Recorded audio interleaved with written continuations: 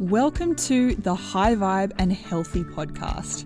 My name is Fran Dargaville and I'm a functional nutritionist with a passion for gut health and real food. I'm here to share my take on nutrition and health, answer your questions, and chat with leading health and wellness experts and all-round inspiring humans. Enjoy this week's episode and submit your questions at frandargaville.com or via my Instagram, frandargaville. Hello there, friend. So, a while back I did an episode on the ideal morning routine for your gut, hormones, and metabolism. And turns out this has been one of our most popular episodes. So I thought I would come back and share with you my top tips for an evening routine to optimize your gut health, because I believe this is just as important as your morning routine. If you want to check out the morning routine episode, that is number 126, and I'll pop that in the show notes.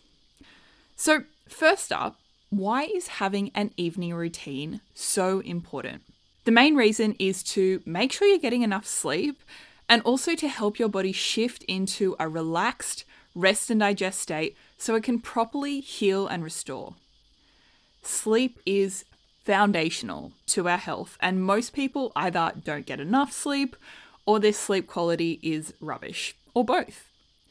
And of course, sleep is super important for our gut health, hormones, metabolism, energy levels, and so much more.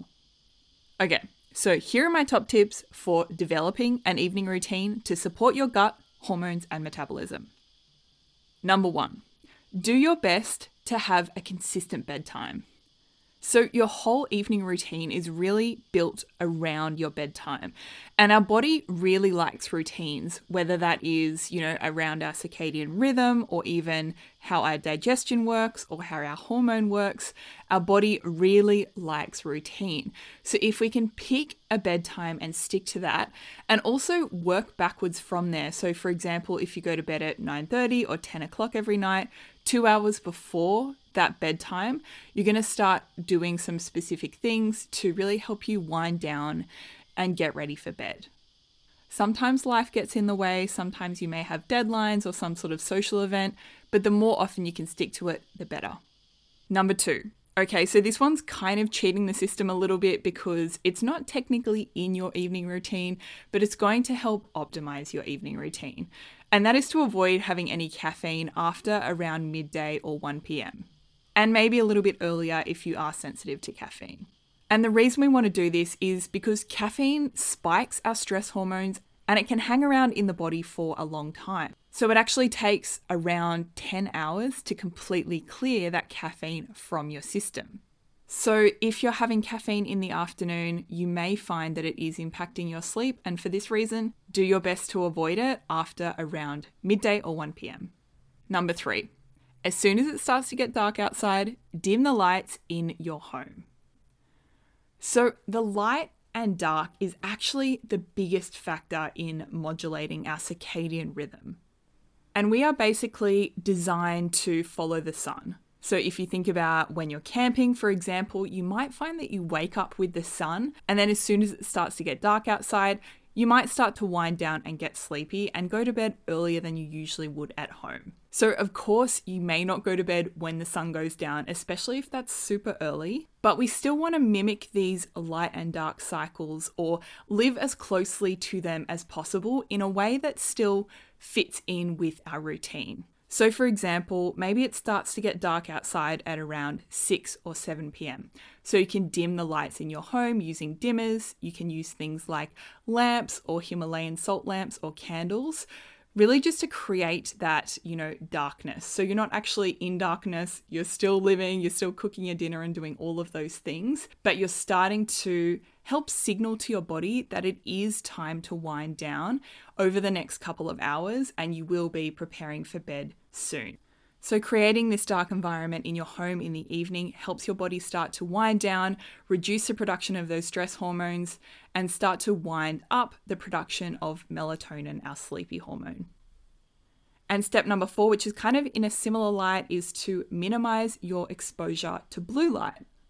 Now, blue light is the particular type of light that comes from our devices, computers, laptops, and that kind of thing. Now, I spoke about that melatonin production, our sleepy hormone.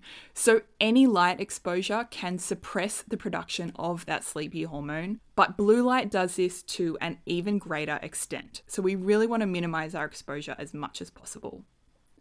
So there's a few different things that you can do to do this. First up, in an ideal world, not even use your devices. Now, I know that isn't going to be realistic for most of us, so there are plenty of other alternatives. Most devices will have some sort of option like night shift that basically cuts the blue light. So that's definitely something that you want to turn on your devices. And then you can also get blue blocking glasses. Now, these aren't the kind of cool looking ones with the clear lenses. I'm talking about the ones with the really bright, dark, orangey, red lenses. Now, those ones really cut out the blue light completely. So they can really help if you do have to use your devices in the evening. Number 5. So yes, I'm always banging on about blood sugar regulation here. It is so important, especially when it comes to sleep quality.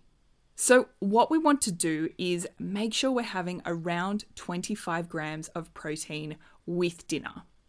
This helps to stabilize your blood sugar levels to make sure you're having really good quality sleep. So examples of 25 grams of protein is around 100 grams of meat or fish. It might be, say, 3 to 4 eggs. And for plant proteins, it's going to vary quite a bit depending on which plant protein you're referring to. So that's 25 grams of protein. And ideally, we want to finish up that last meal at least 2 hours before we go to bed. If you eat a big meal and then you lie down, go to bed straight away, your body's going to be really focused on digestion and you may find it difficult to fall asleep, or if you do fall asleep, your sleep quality is not likely to be very good. Next, we want to avoid doing any sort of high intensity exercise within around 2 hours of going to bed. So this high intensity exercise, while it's, obviously great for our health, great for our metabolism and hormones, can again really rev up those stress hormones and it can take us time to wind down. So ideally at least a few hours, or you may find that it works better for you to exercise in the morning or the middle of the day so that it doesn't disrupt your sleep quality and your evening routine. I'm interrupting this episode for just a minute to share a brand new special offer with you. If you enroll in December to get started in one of my 4-month one-on-one programs with me, or High Vibe and Healthy Mama with Andisha to get started in Jan or Feb, you'll get a bonus $200 in high-quality practitioner-grade supplements. This way, you'll be able to relax going into the holidays knowing that your health is taken care of for 2023, and you'll have the perfect post-holiday reset. Head to the link in the show notes or my Instagram bio to learn more and save your spot.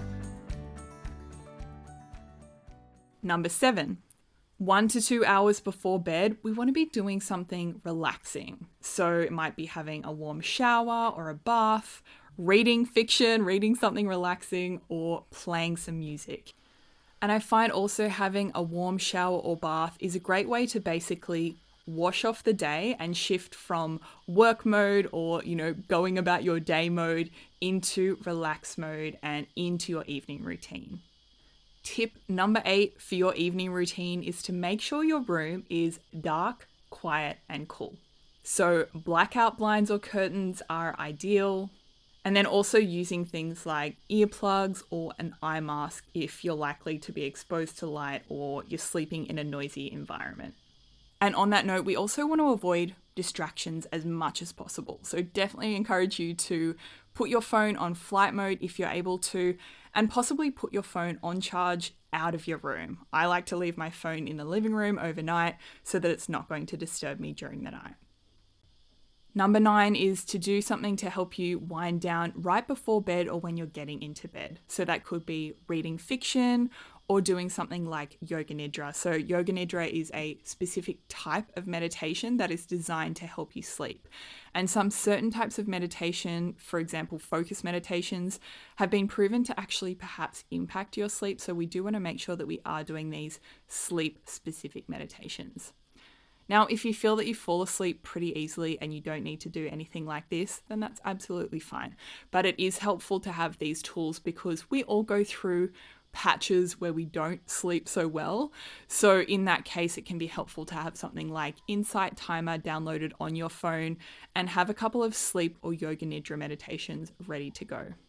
And number 10 is, while you're sleeping, avoid mouth breathing.